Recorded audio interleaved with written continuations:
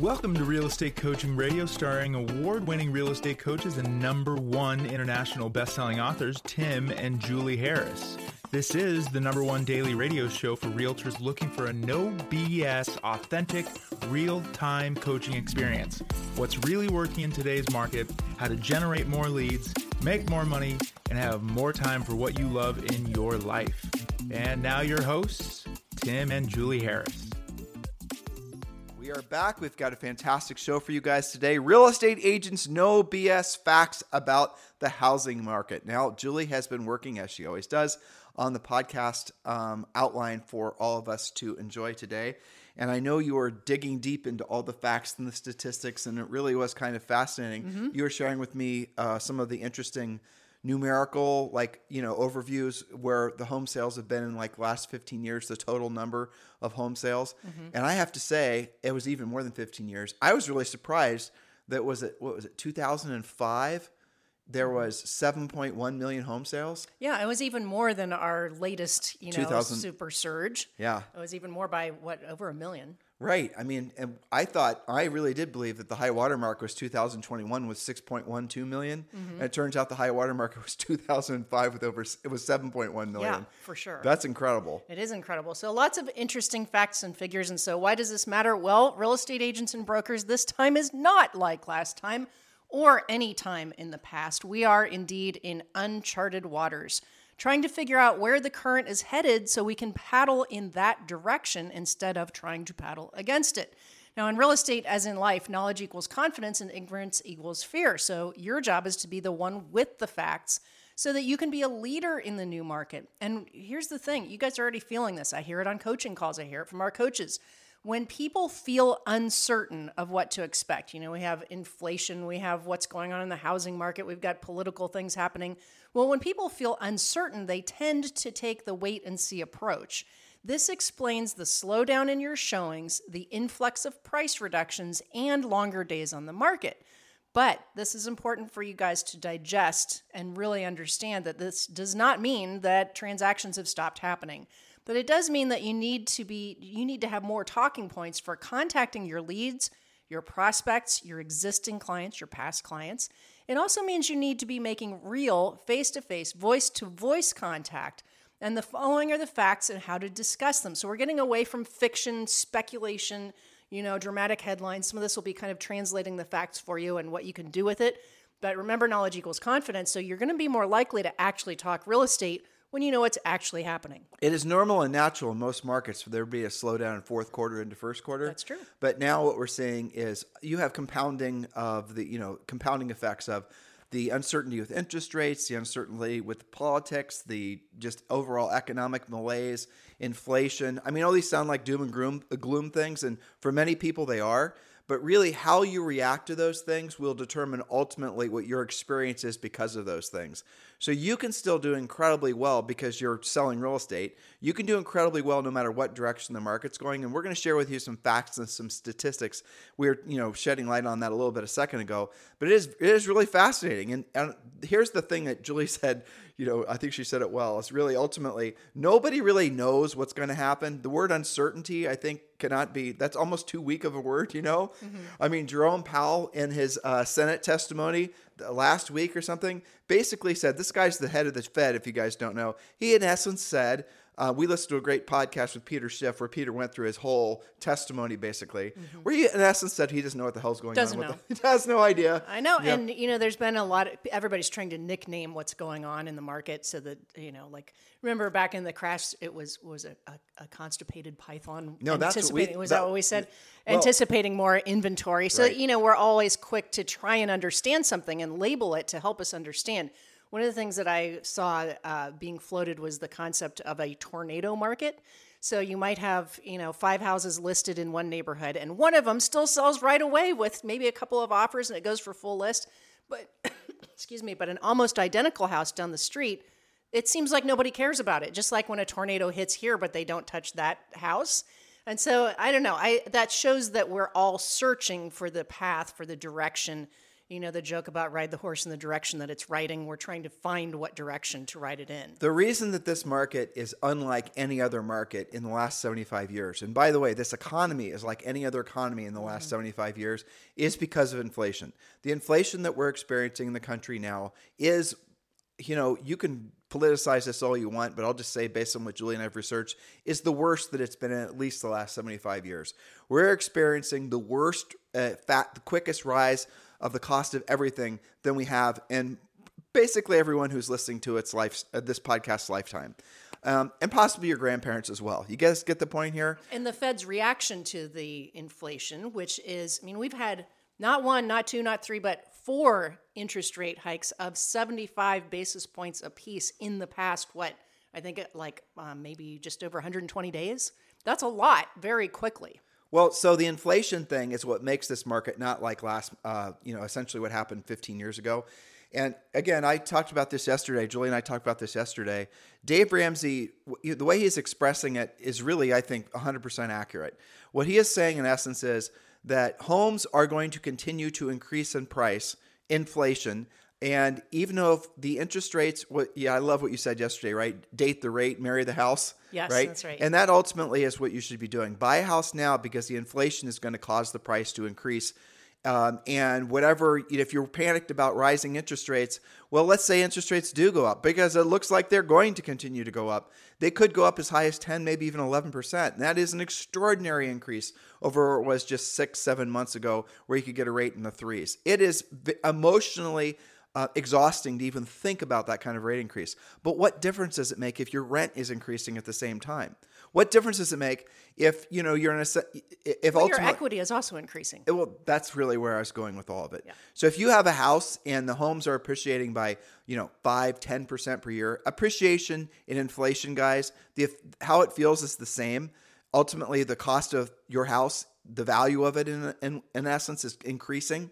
And the difference is inflation is where everything is increasing, whereas appreciation is where maybe your house would just inflate. So like back during the housing boom before, homes were going up in value, but everything else the inflation rate overall wasn't like much higher than 2 or 3%. So when you sold your house and it increased in value year over year by like 10% or something, you actually were ahead of the market. So you increased your buying power was further down the road than it is now. Now, if you make money on your house or you make money on something else and eggs are up 30% year over year, well, essentially you might have more money, but everything else essentially is more expensive as well. So it doesn't increase your buying power. That inflation juggernaut that I'm describing now is like something that we have never experienced before. That's what makes all forms of projections almost impossible to do. So the Fed's 2 jobs basically are to keep, if for whatever reason the inflation rate is to keep the inflation rate around 2% and to do something about unemployment, right? And make it so unemployment doesn't increase dramatically. Those are its 2 prime directives. So they're failing on the interest rate front. And it looks like based on all the big companies that are starting to fire people, when you see Facebook and you see Amazon and you see all these big companies letting a lot of people go, in some case thousands of people is going, you can assume that the medium and small businesses are also going to be following suit faster than you can imagine, which means what most likely is going to happen, unfortunately, is that you're going to see a big rise in unemployment. And if there is a big rise in unemployment, and again, it's going to be a regional thing and it's going to be industry dependent and all the rest of it. But if that actually happens, even before it happens, what you're going to see is the Fed's going to back off on their interest rate increasing, and they're most likely going to lower rates again. I think that's the number one thing that they're waiting to see happen or cause happen. That's going to be sort of the linchpin in stopping this interest rate increase. Well, I talked about, I told you I watched a video by Morton Freeman, and Morton Freeman said that, let me try to get this right.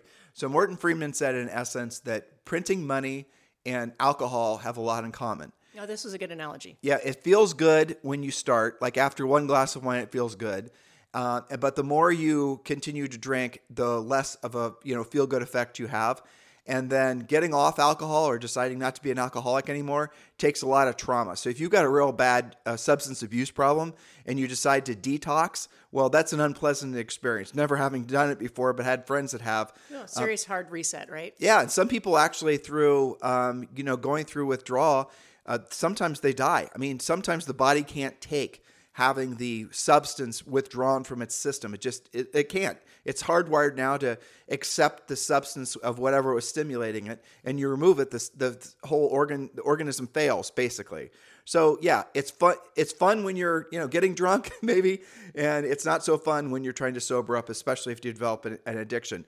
Well, that is exactly what inflation is. It feels good when you're essentially everyone's enjoying the benefits. Maybe we should all remember 2019, 2020, 2021, when everyone was feeling rich, right? It feels great. But then when all of a sudden the inflation addiction has to be pulled away, or the printing money has to be pulled away, then all of a sudden you're dealing with a lot of very hard withdrawal. In shock. And that's what's going to happen, because we're all going to have to pay the price of the money that was printed, the trillions and trillions of dollars that were injected into the economy, especially after COVID.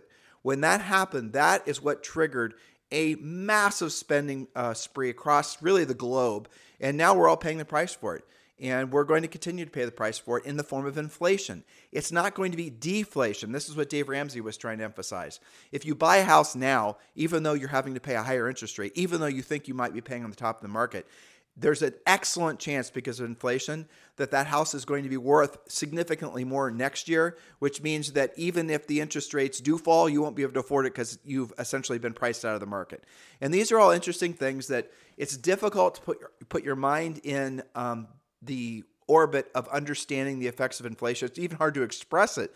Julie and I talk about this every day because we're trying to get better at explaining all of this. And the first things we try to do is explain it to each other. And it's not easy because it's so bizarre. Because you would think that during some sort of housing, let's say, setback, there was going to be deflation, but there isn't going to be deflation. Things aren't going to come down in value. They're actually going to continue to go up in value because of all the massive amount of inflation that's already in the marketplace. So I know this all sounds very confusing, but it's important at least that you have an understanding of it, so you will personally have a sense of confidence knowing that, by the way, you're in real estate, and being in real estate is one of the best industries to be in. Selling homes is one of the best industries to be in any market direction, whether the prices are going up or the prices are going down. Because, well, here, how about this? There might be fewer transactions. Like Julie and I were telling you, in 2005, there were 7.1 million. In 2021, there are 6.1 million transactions. Julie and I are now discovering that this year it's going to be, 4.35 million transactions, according to National Association of Realtors. We're foreshadowing our points, by the way. Next year, let's assume that there's going to be the same, if not fewer, transactions. Let's assume that there's going to be, compared to 2021, 1.5 million fewer transactions that happen in 2023. That is a lot of transactions. But here's the irony of it. The transactions that do happen next year are going to be substantially more expensive than they were in 2021 because of the inflation. You're talking about homes now that have gone up by 20, maybe in some cases 30%. So you're going to get paid more on those transactions. And as Julie and I have been telling you, commissions are going up, starting with the builders. The builders are always the first to raise commissions. And now you're going to start seeing commissions actually increase on the normal resale side of things too. These are all the things that are happening. Again, this is bizarre way of thinking, but recession, prices should fall. Nope, prices are going to increase. I know, and it is confusing. I'll give you the example of one of our longtime coaching clients, Lance Kenmore, took an expired a couple of days ago and raised the commission by about 0.5% over what the previous agent had, and got a price adjustment down at the same time. Now that sounds like crazy talk to agents that have only sold where your job is to choose the overappraised offer in a competitive market. So it is confusing. There's a lot of different things that are happening at once, and that's why we're bringing you these facts today. Let's start with home sales price. This is what's actually happening, guys. The median, let me explain something because this can be confusing. The median means that the half of the sales were more and half of the sales were less. Average is when you actually add all of the sales up together and divide by the number of sales. They're usually fairly similar, but that's why you see some fluctuation. So home sales price, the median existing home sale price rose 8.4% from 1 year ago. And remember, 1 year ago, it had already been rising for years, to $384,800, according to September of this year data from NAR, National Association of Realtors. For new homes, the current average sales price nationwide is $470,600, up around 14% from a year ago. says the Assistant Vice President Forecasting and Analysis for National Association of Home Builders. So that's for newer homes, okay? So everything is still going up. Maybe it's not 25%, but year over year, over last year, which was also a banner year, still up for resale 8.4% and new construction 14% from a year ago. Now, you should do some math, listeners, and do this yourself. So let's just use simple math. Let's assume the average sale price between new construction, based on Julie's two numbers, is 400, right? Let's say 425. If someone were to say put 10% down, so they're going to put 50, let's say 40 grand, right, on a house, and they're going to have existing mortgage balance of roughly 360,000, let's say, or actually it'd be 370 or 380,000. Figure out what the interest they're going to pay on that loan, maybe even the PITI in that loan for that particular year to own that home, and then compare that to what the home will appreciate to in 1 year based on these projected and actual rises in prices, right? So if you think home prices, and a lot of people do, are going to increase by 8%, 10%, 12% year over year, and your total cost of owning that home is less than what the home inflated by or appreciated by, that's not a bad deal, especially when you compare it to renting. That is for sure. So keep things in perspective. We're giving you talking points because you will be speaking with people this weekend. Yes, everybody's nodding their head. Yes, they're going to talk to prospects. They're going to get out there and have these discussions. Pre-programming. All right, so what about inventory? There's so many headlines about rising inventory. Well, though the inventory, the available homes on the market right now, is higher than it was in the beginning of this year, the supply of homes still remains historically low, again, says NAR Chief Economist and Senior VP of Research Lawrence Yun. The inventory of unsold existing homes was at a 3.2 month supply just last month. So 3.2 month supply is not the end of the world. That's not even a balanced market yet. 180 days, people believe is a balanced market, right? Which means what does that mean? It means the houses will stay on average. It's funny as I say this out loud because so many listeners are going to be going, oh my God. What's that? It means the homes will stay on an average of 6 months before they find a buyer, on average. And they typically will sell, within a few percentage points of their final list price, many times after a price adjustment down. And usually that's only to one purchaser, not multiple bids. You remember our old script, your first offer is usually your best offer and maybe your only offer, at least for a few months. Okay, so I kept on researching this, and in addition to what Lawrence Yun was saying, according to Mike Simonson, CEO of Altos Research, these are unprecedented times. If we compare inventory to our last, quote, normal year, 2019, we see that we are still approximately 40% below that year's inventory. And remember, back in 19, we were all complaining about inventory. But we're 40% below that year's inventory at this time, 425,000 active listings today versus 955 in October of 2019. So we're still very low, and that is keeping the prices high. I hadn't heard that before. That is an amazing statistic. Yep. So it's important. Read that again. Okay, so let's see. According to Altos Research, if we compare inventory to our last normal year, which was 2019, we see that we are still approximately 40% below that year's inventory at this time that year. 425,000 active listings today versus 955 in October of 2019. So this explains why house prices are staying up, right? It's simple supply and demand. And also, I don't know if you had this in there. Did you cover the average equity of homeowners in the United States? I believe it's in there. You and I we vaguely remember it, right? Yeah. But basically, if you look at all the homes that are in the existing homes in the United States, half of them, these aren't the exact numbers. Julie's scanning her notes to see if she actually did that homework. But half of them are owned outright with no mortgage. Yeah, this is the stats you're looking and the other half, the other 50% that have mortgages, those owners on average, I think, have 50% equity, don't they? Yes, and increasing daily. So every time I research it, it's actually better. And I'm only interjecting that into Julie's points just to really make it clear that there is absolutely no foreclosure short sale opportunity anywhere on the horizon for a vast majority of the country. And we're going to get more to that in a second. Okay, perfect. Okay, but meanwhile, days on the market. Oh my gosh, I'm not getting very many showings. It's taking forever to sell my listing. Well, yeah, compared to 22 seconds that you're used to, but days on the market. With inventory still tight, homes continue to sell quickly. Just last month, or in the past 60 days, the median number of days on the market for sold homes ranged from 13 to 23. Oh no, depending on the price, according to the September NAR data. In a more typical market, it's 45 days, says Yun. Okay, so Yes, they're stretching out. Maybe you only have one offer or two offers, but they are still selling. Remember, the best homes, which are priced correctly, staged correctly, not marketed in a lazy way, right? So you're still doing nice pictures. You've got your home brochure box. You're doing your open house. You're doing your job, are still going to sell in 45 days or less. But do remember, in November and December and January of every year with the holidays, now you add midterm elections and you add the rising rates and the economic uncertainty and all these other things.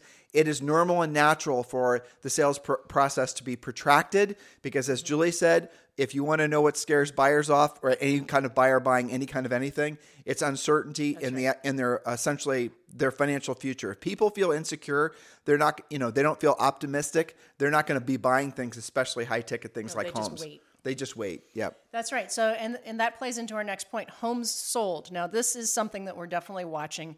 Fewer existing homes are selling nationwide. According to September NAR data during 2022, the seasonally adjusted total figure dropped from 6.49 million in January to 4.71 million in September. That's a big swing. Let me just say this. So at the beginning of the year, National Association of Realtors was expecting there to be 6.5 million home sales. Oops. Yeah, missed that one. Yep. But, we also didn't all know that we're going to have all these rate hikes and the uncertainty in the market. But I would point out, the opposite of this too. So back in the beginning of the year, everybody said 6.5 million is the projection. All right, now they're adjusting it to say 4.7. Now, what about all of the projections for next year? Look at how quickly that swung. Now, let's say, and I was listening to a whole bunch of podcasts with mortgage people this morning, let's say that the predictions that we're going to have higher rates for a year to 18 months as we work through this inflation issue, and then rates settle back down because as soon as, to your point, as soon as the unemployment goes up, they are potentially going to fall into maybe the 5.5 to 6.5 range. And that's what this could be revised again next year. If we see that, they're going to say, well, now we're projecting it back up. What we think, what Julie and I, our own prediction is that you are going to see a lot of essentially political pressure and otherwise not to let the country go into some massive, recession, depression type thing. Right. And that is going to force the Fed to, in many cases, start or restart some form of quantitative easing, money printing, lowering of interest rates. And the Fed does, it used to be that mortgage interest rates were tied to things like LIBOR, London Interbank. I don't remember what O and R stand for. Index. Yeah, but now essentially the government controls what the interest rates are. So you're dealing with the fact that the government can more or less directly control what mortgage interest rates are. And you're going to see a lot of pressure for, if there's any sign of deflation, the Fed said this basically, any sign of deflation or meaningful unemployment, they're going to stop with the rising of the rates. Right, and then the uncertainty will leave the market as well. But let's go back to the alcohol versus money printing analogy from Morton Friedman. That just is going to protract, drag out the recovery. Yes. It's not going to be that we don't still have a problem. It's just going to take a lot longer for us to get over the problem. And what Paul Volcker did in 82 is he said, well, look, we've, to this point where you're just saying that people are projecting rates are going to go down after the inflation sorted itself out in 18 months. I was thinking to myself, that sounds like some bullshit, because the last time we had anything that was similar to this, it was over 10 years. That's so right. The inflation last time we were in a situation that was similar to this lasted from basically the late 60s all the way to the early 80s. And then it took Paul Volcker to effectively raise mortgage interest rates up to 20%. And that was what broke the inflation's back. That actually is what it took. Well, that was the sobering up part. That's what I'm trying to express. That's the sobering up. And if it takes something like that, will this government, will this Fed, will they have the courage to do it? Will they be willing to do it? We don't know. Do they have the political power to do it? Exactly. But here's the big difference. And I know we're getting very nerdish on this, but again, Julie and I really do try our best to study all this information so we can be great coaches to all of you. The reality of it is that the biggest difference between the early 80s and now, and the reason that the Fed really cannot continue to raise interest rates, is because when they raise interest rates, they're also raising the debt service on the interest rate on the national debt. On themselves, essentially. Essentially. So the national debt now is over $30 trillion. I heard several people talking about this on different podcasts, that if the Fed raises rates to 6%, the Fed rate is 6%, mortgage rates will be easily 10% if that happens. So if the Fed raises their rate to, it's right now at 4%. You can buy a treasury bond for, something like 4%. If it goes to 6%, which again, people are projecting, something like a third of the amount of money that the U.S. government collects per year in the form of taxes, obviously, will go to the debt service, will go to paying the bondholders. Will that happen? So what's that going to mean? If all of a sudden, a third of all the revenue or income the U.S. government takes in has to go to paying debts, what are they not going to pay? That means entitlements aren't going to happen. That means you're going to see all kinds of suggested cuts in Social Security and all these other things. Other problems will arise. Do you guys think that's going to happen? No, I don't think so either. So the problem we have now is that unlike the early 80s, we don't have in the early 80s, there wasn't an enormous debt problem, an enormous, interest rate debt servicing problem like there is now. So there is a ceiling to how high the Fed can raise rates before they have to essentially give into inflation. So they're going to do one of two things.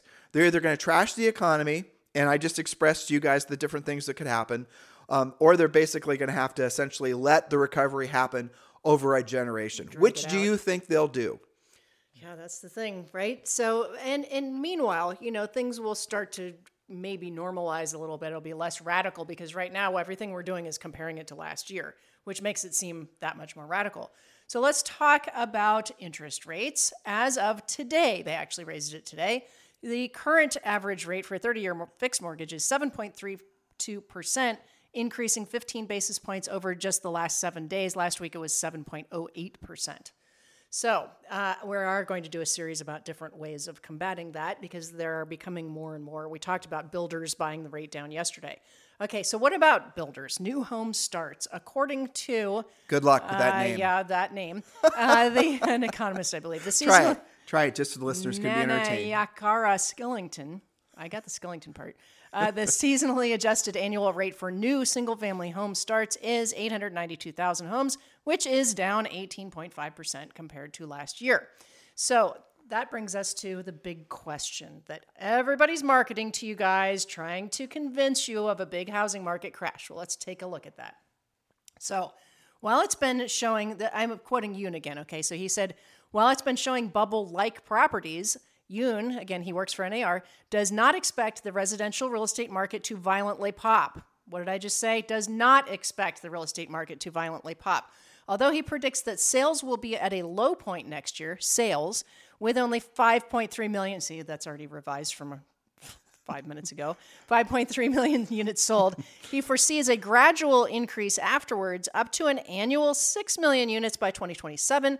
Despite the higher mortgage rates, home prices are still above what they were 1 year ago, he adds.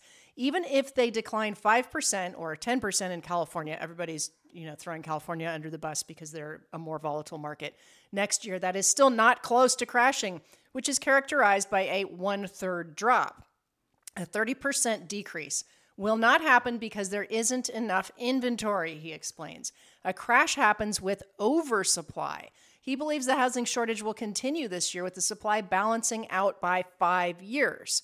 Now, here's something you were alluding to earlier. Hold on. Isn't this the same guy that said there were going to be nearly 7 million home sales just like 10 months ago? Yes. Put that aside. Times are changing, right? Times are changing. Okay, so more color to this. Total mortgage debt in the United States is now less than 43% of current home values, the lowest on record.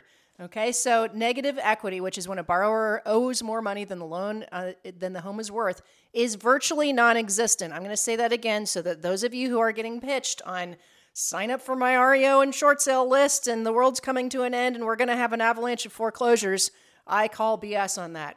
Negative equity is when a borrower owes more than on the loan, okay? And remember, we have a lot of agents that maybe think that if a home price is falling, that how the homeowner is upside down. No, it has to do with the comparison between what they owe versus what it's worth, and that problem is virtually non-existent. Well, and add to this, Julie, the number of people that have super low interest rate mortgages. We're going to talk about that too. Okay, sorry. Okay, so remember, being upside down. So these are terms that these guys live in fear of, being upside down, short sale, all that kind of stuff.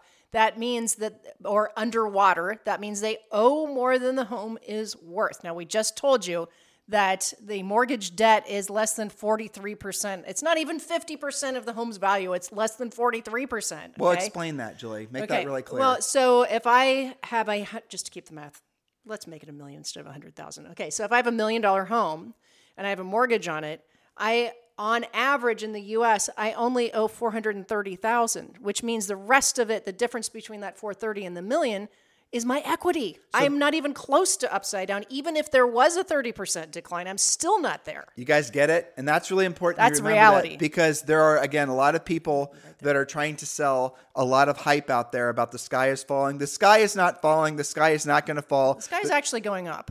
Well, a little bit. That's kind of scary too. No. But the reality of it is this is a stellar market for agents who have skills. Agents who don't have skills, agents who don't know some of the things that we're sharing with you guys, what are they going to do? Their heads are going to be full of, headlines from the news, quote unquote. They're going to be freaking out. They're going to be doing nothing other than passing disinformation. They're going to be telling, their buyers not to buy. They're just going to be out of the market.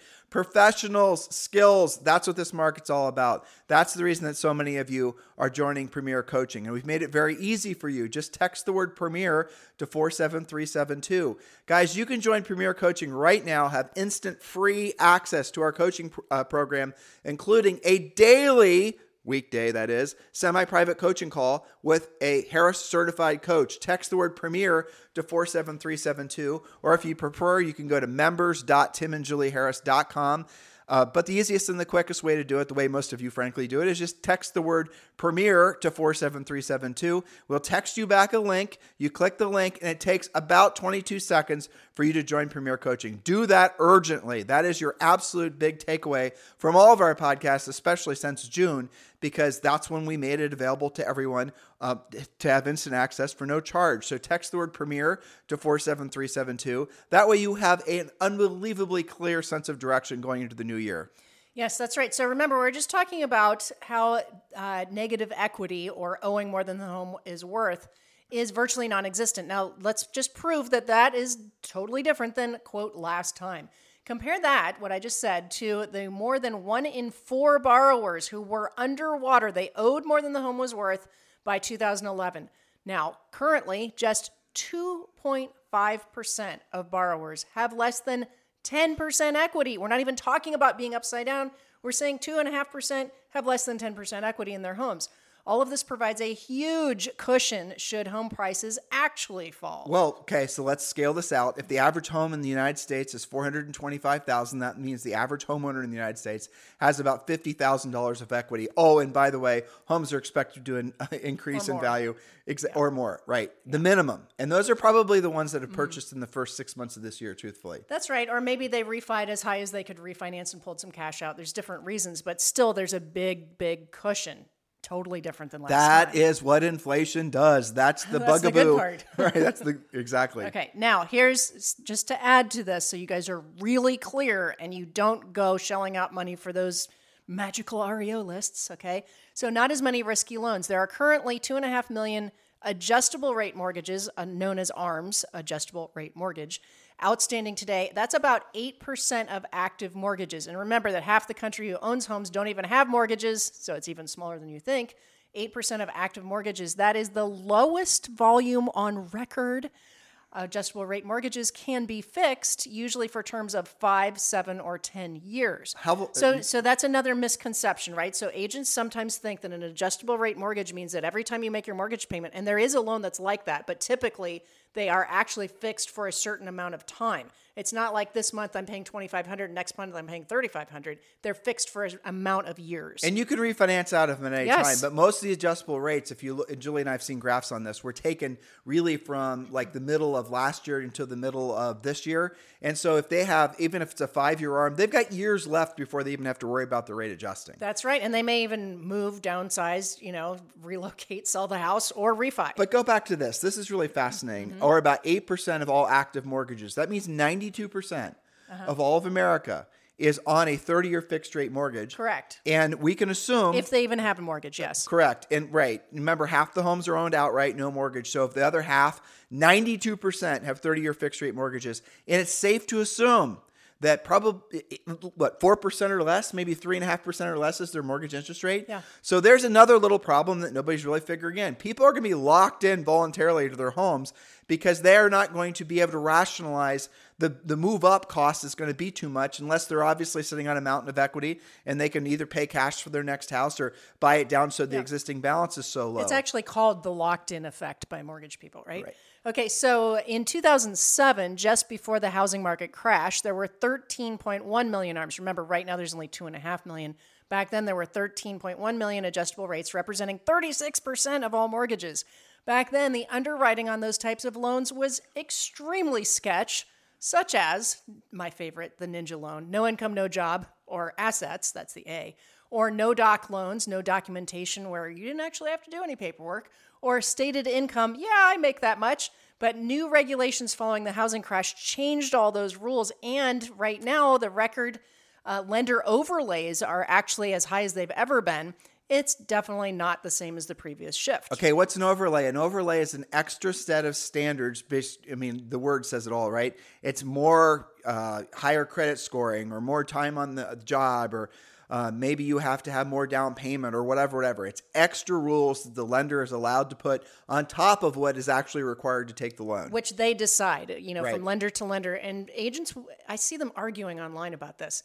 That's not illegal. They are absolutely allowed to do that. It is based on their own risk mitigation people who are staffers that look at how much debt they have and what the risk is. But Julie, along those lines, and we've been both paying attention to this, the lender overlays are nowhere near as egregious as they were in really 2008, 2009, 2010. Yeah. They're much true. smaller. Not as so the lenders, their modeling isn't factoring into any sort of the risk of any price depreciation is incredibly low. Now, it's interesting on a commercial side. You and I talked about this yesterday because we were thinking about doing a pod on commercial. Commercial, especially office space, that's going to be the wild, wild west. There's going to be depreciation of commercial properties, but here's the fascinating thing. This is kind of wonkish, but some of you might appreciate it. A lot of the commercial, like if you were to go and buy a commercial like office building or whatnot, you cannot lower your the rent to be more competitive because what happens is if you lower it below a certain threshold, you devalue the property, right? So if your loan was predicated, you didn't pay cash, you borrowed it from the bank, and it was borrowed based on the projected cash flow. The bank is your partner in that particular building. If you lower the rents to meet the market or to keep tenants, you're going to then devalue the property because obviously the property value is based on what the cash flow is. And you're not allowed to do that with most commercial loans. So you're going to be looking at all kinds of, you mentioned the constipated python. If you want to know where the pain's going to be, that's where the pain's going to be. And I think about a lot of these agents that are listening, these brokers and teams that have office space. And they're going to be, then they think, well, I'm going to go to my landlord and I'm going to renegotiate. No, you're not. You're not, because they're not going to be able to unless it's like I said, not a Class A space, even Class B space. They can't, Or if there's no loan on it. They can't renegotiate because their lender won't let them. In some cases, if they lower rents below the agreed upon threshold when they got the loan, that's actually can trigger a default in the loan, and the bank can take the property back because the owner is mismanaging the property. In other words, the bank's partner, which is the quote unquote owner of the property, is going to lose the property because of the fact that they've lowered the rents, and they had to lower the rents to keep tenants and or hypothetically keep tenants or attract tenants, but that's not going to happen. So if those of you who have fixed office space, those of agents and brokers who are wondering what the future is going to be, the reality of it is we are in a long-term cycle. And urgently, you have to position yourself to be competitive, not just to survive this firestorm in this market, but you need to learn how to thrive because of this market. One of the things that really the number one thing we're suggesting every single agent broker team do is seriously consider, if not, move past considering and just join eXp Realty. eXp Realty's growth this year in this market, eXp's number of agents, the net agents, even after agents leaving real estate, is still up by over 30%. Why are so many agents and teams and brokers moving over to eXp Realty? It's time for you to find out, but I'll give you the punchline. They make more money. They spend less money. They have more net.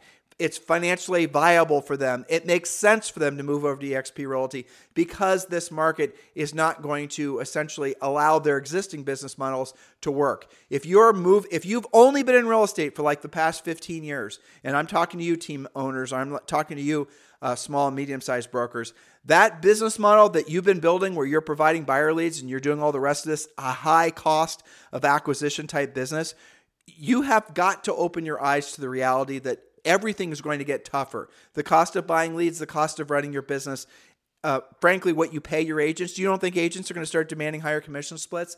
Do something about it. Don't wait. Don't wait 6 months to find out if what I'm telling you is true. Look around and notice that the leaders in the country, for the most part, are all moving over to eXp Realty. Why? You're seeing franchise owners, when their franchise agreements are coming to an end, moving over to eXp Realty. You're looking at these huge brokerages moving over to eXp Realty. Why? Because it puts more money in their pocket. The conversation used to be, what are you paying your broker? Now it's, what is your broker paying you? Does not matter if you're a new agent, a seasoned agent, or really a massive mega producer. You need to take a serious look at eXp Realty. If you've not yet chosen a sponsor, Julie and I would be honored if you consider us to be your eXp Realty sponsors. Let's get the conversation started. Text me directly on my cell phone, 512-758-0206. 512-758-0206. On that call, I'll give you the facts. I'll give you some information so you can do your own homework, just like we do on this podcast. And then 99% of you are going to come to the next natural conclusion that moving over to eXp Realty just makes sense. Text me now, 512-758-0206. Put in the subject line of the text, eXp, or whatever, it doesn't really matter. I'm interested in eXp. And then tell me a little bit about your situation. And then I'll text you back, and then we'll schedule a call. And then we'll work through it. And we'll have a spreadsheet created so you can compare your expenses. We'll do a profit analysis so you can see how much more money you're making. I've had calls like this probably 2 or 3 a day for the last almost 2 months. A long time. Yeah. Right, because the market's been changing. And in every single example, we've been able to show them definitively how much more money they're going to make with eXp Realty. Absolutely. I hear those conversations, and you're absolutely correct. My high watermark before was with Chuck Williamson, who listens. And I love making fun of you, Chuck, but, with love. But he's lost his crown. He lost his crown, right? Chuck, that's the good news. That's what I'm trying to tell you. So Chuck Williamson was an independent agent at an independent brokerage for a long time, and he was paying his broker in commission splits over $350,000 a year. He moved over to eXp, and because he's an Icon agent and he gets his cap back, which is only $16,000, effectively he doesn't pay the broker anything. Nope. eXp is paying him to be at eXp. That's in right. essence. Well, I did an analysis with another top producing agent. This one had a team, and the amount of money that they were paying their, let's just say, gold jacketed broker was over $400,000 a year. Wow. Right. No, they're paying over $400,000, and if this person moves over to eXp, the amount of money, and this person had a team, was something like $48,000 a year. So they were going to pay something.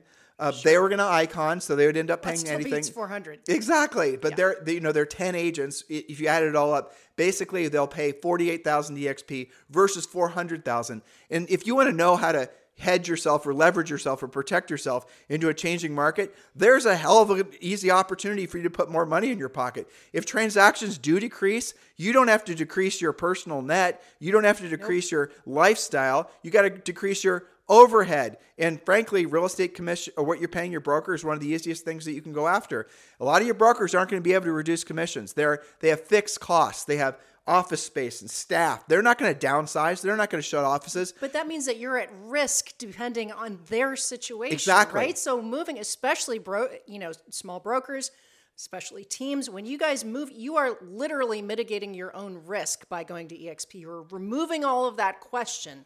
And remember that most brokerages only net 3 to 4%. So how are they going to weather this storm? Actually, going forward? Julie, Is it 2%? It's now? 2%. Most brokers net 2%, but in a market like this, the numbers will come out again early next year, and you're going to see most, I would say, even large brokers were operating at less than 1%. Most small and medium ones are size brokers were absolutely making no money, if not losing money, especially over the last 6 months. And so what have some of them already started doing? They're subsidizing what's going on with their own sales, but that's not going to last forever.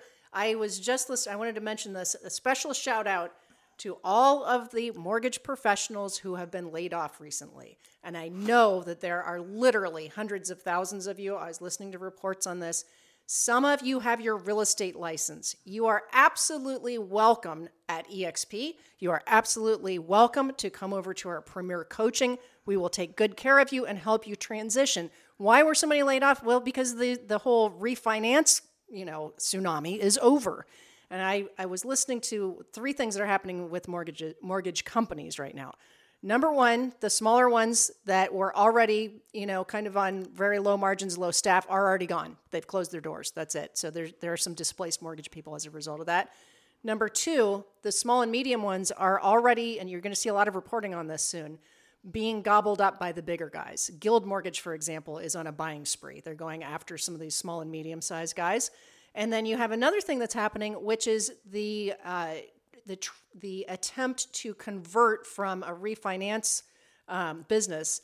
For example, a mortgage company on the East Coast that was like 90% refinances just got their license on the West Coast in California, and they're retooling to do, guess what? Reverse mortgages to California people who have tons of equity.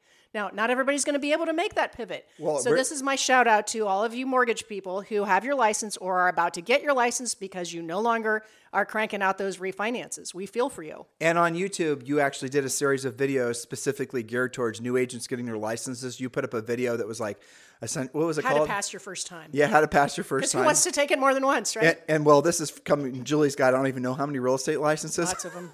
You're getting another one too? I am. In Florida? Yes. And this also, by the way, that's a good video if you're working on your CE credit, but mainly it's focused on getting your license the first time. How do you deal with that test? Or maybe you get test anxiety. How do you understand what's going to be on the test? And I think it's like a 7-minute video of some things that I use myself, which make test taking that much easier. Julie and I are incredibly excited and motivated and optimistic. I'm not, because of this market, frankly. Because of this market, what's going to happen in this market is a skills-based approach, which we have obviously been doing our best to let the world know about in our entire coaching career, is going to absolutely be an enormous demand. And the agents who have taken the time, despite the fact that a lot of you are, well, why should I learn how to be a proactive lead generator when I know all these other agents that are doing a bunch of TikTok videos and they look like they're having a hell of a lot more fun? Well, that party's over. And now you who took the time to have the skills, you're going to shine. You're going to dominate. You're already super excited.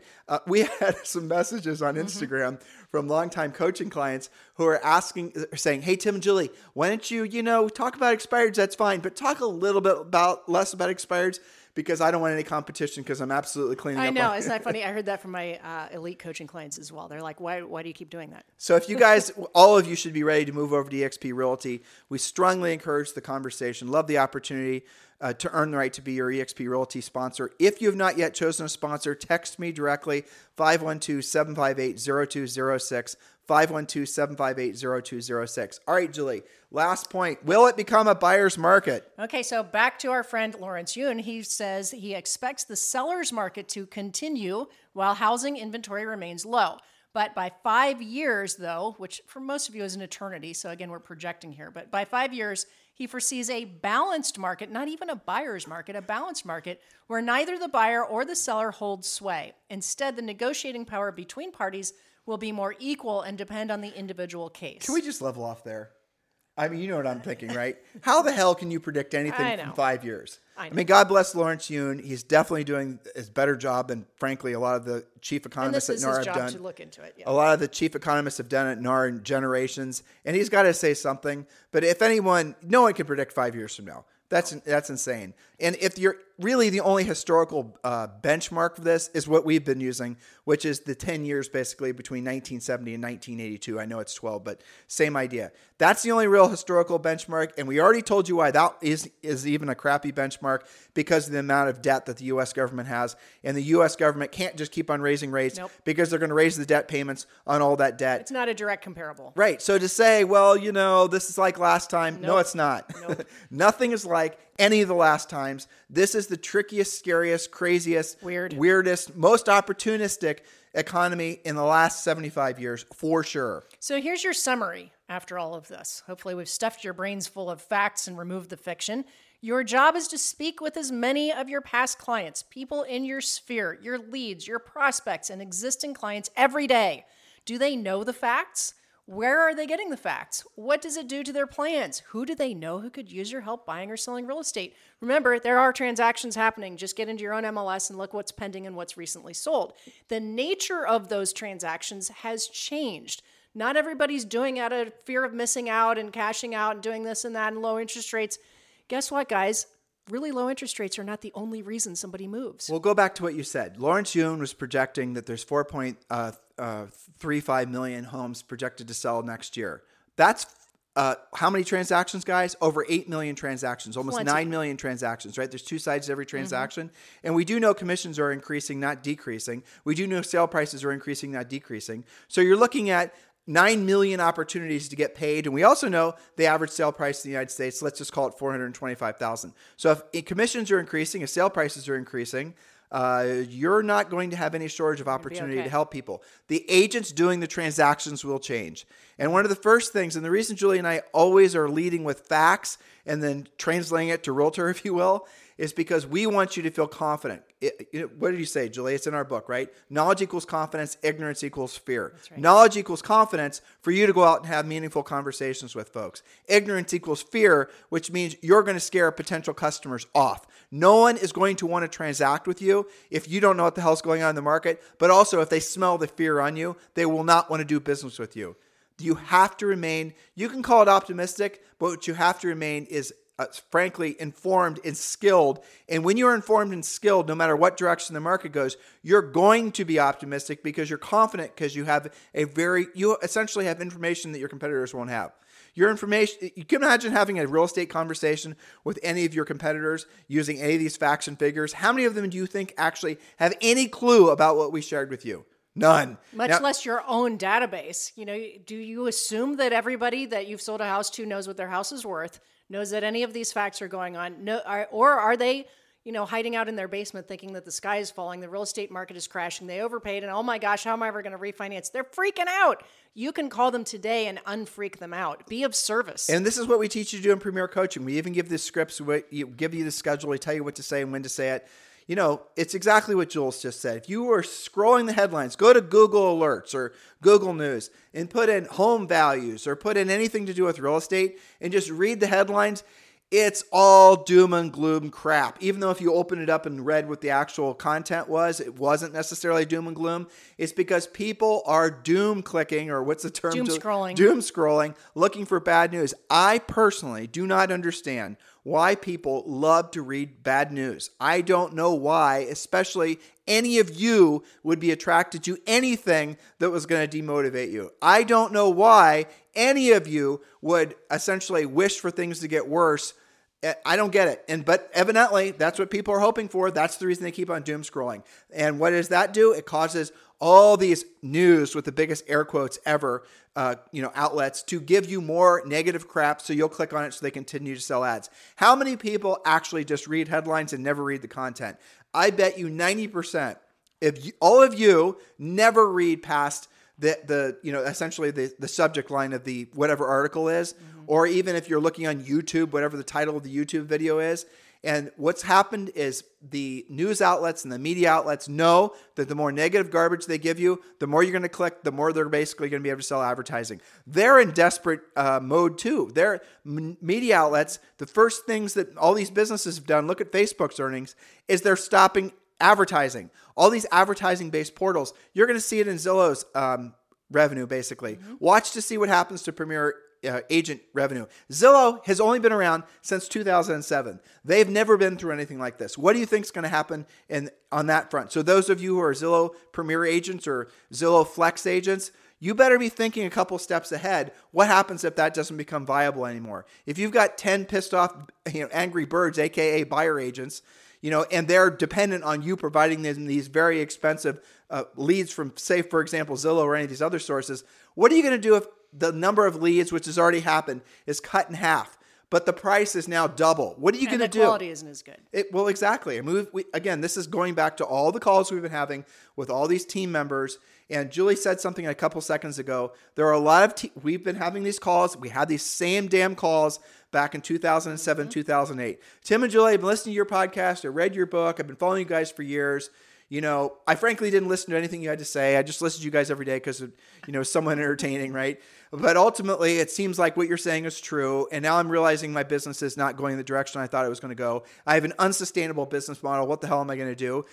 So then a lot of messaging like that. Then we'll message them back. We'll explain to me your situation so we know where to start the conversation. And what you inevitably hear is not only are they not making any money, but they're losing money. And they're subsidizing the continuation of this defunct business model with their own efforts. In other words, they're taking listings themselves, and the commissions that normally would have gone into their pockets are going to subsidize the business model because they're hoping and praying that the business is going to come back. But here's what we are now seeing. A lot of you are starting to sell assets because you want to maintain the idea that this business is viable. Your business is viable. You as a business owner are viable. Brokers, agents, team members, if you survived and thrived in the last market, you're going to survive and thrive in this market. You just got to change your approach. That's all it is.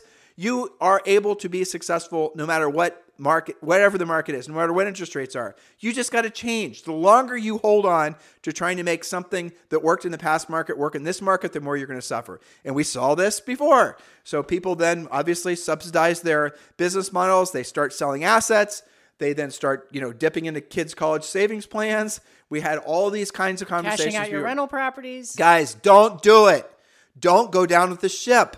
You got to take real proactive action now. You already should know what the future is going to be like. It's going to reward those who are fast moving and meet the market where it's at and stop trying to make the market meet you where you were. In other words, the old business model. That's the reason that we're encouraging so many of you to come to eXp Realty, because there's a lot of other people there that are carving out what their new business models are that this new market's going to necessitate. Interest rates are going to continue to rise. There's going to be other economic headwinds like we've never experienced before in at least all of our lifetimes. You guys get it? The uncertainty is real. Normal humans, non-licensees, are feeling this as well. This is going to cause all of the existing paradigms to be under immense amounts of stress.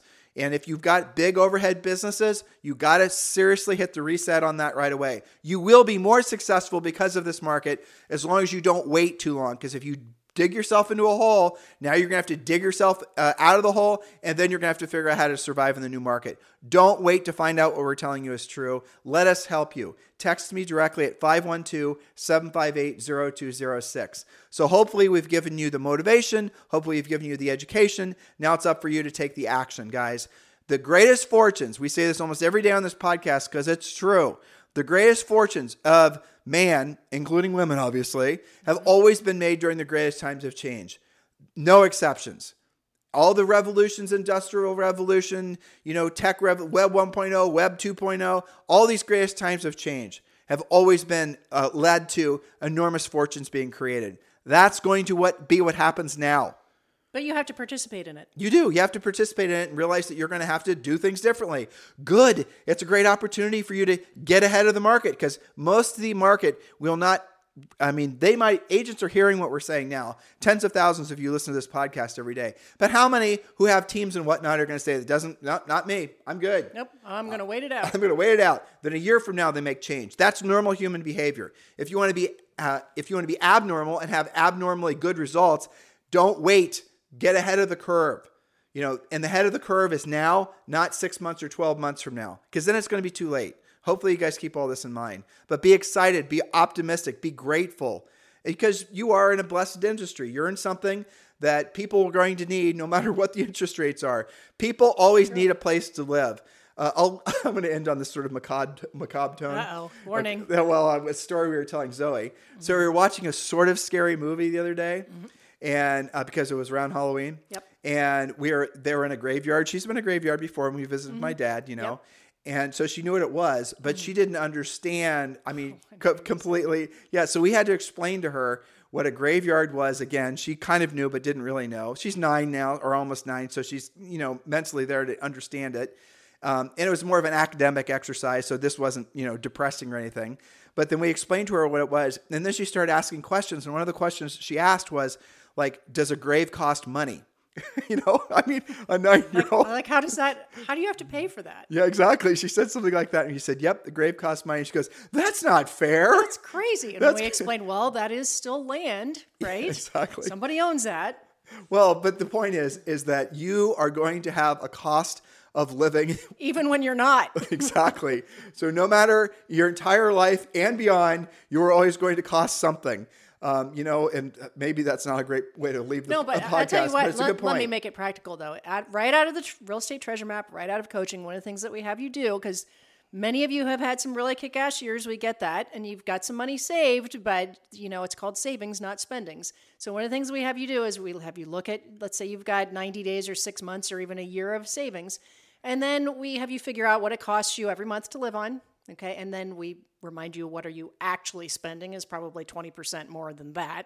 And then you divide it out. And when you do that, if you were to actually live on your savings because, you're waiting the market out to see how it goes, you can actually put on the calendar the day that you will go broke. Well, the point I was making, and it emphasizes what I was expressing, is that you're selling something, listeners, that everybody needs to buy, no matter what phase of life they're in, no matter what interest rates there are, no matter what political party is in vogue, no matter what blah, blah, blah, blah. You get it? You're selling something that somebody will always need, and that'll never not be true. You're either renting or you're owning, or you guys get it? So there aren't very many other businesses that are like that. People move every day, though. There are different reasons other than just the stinking interest rate why people move.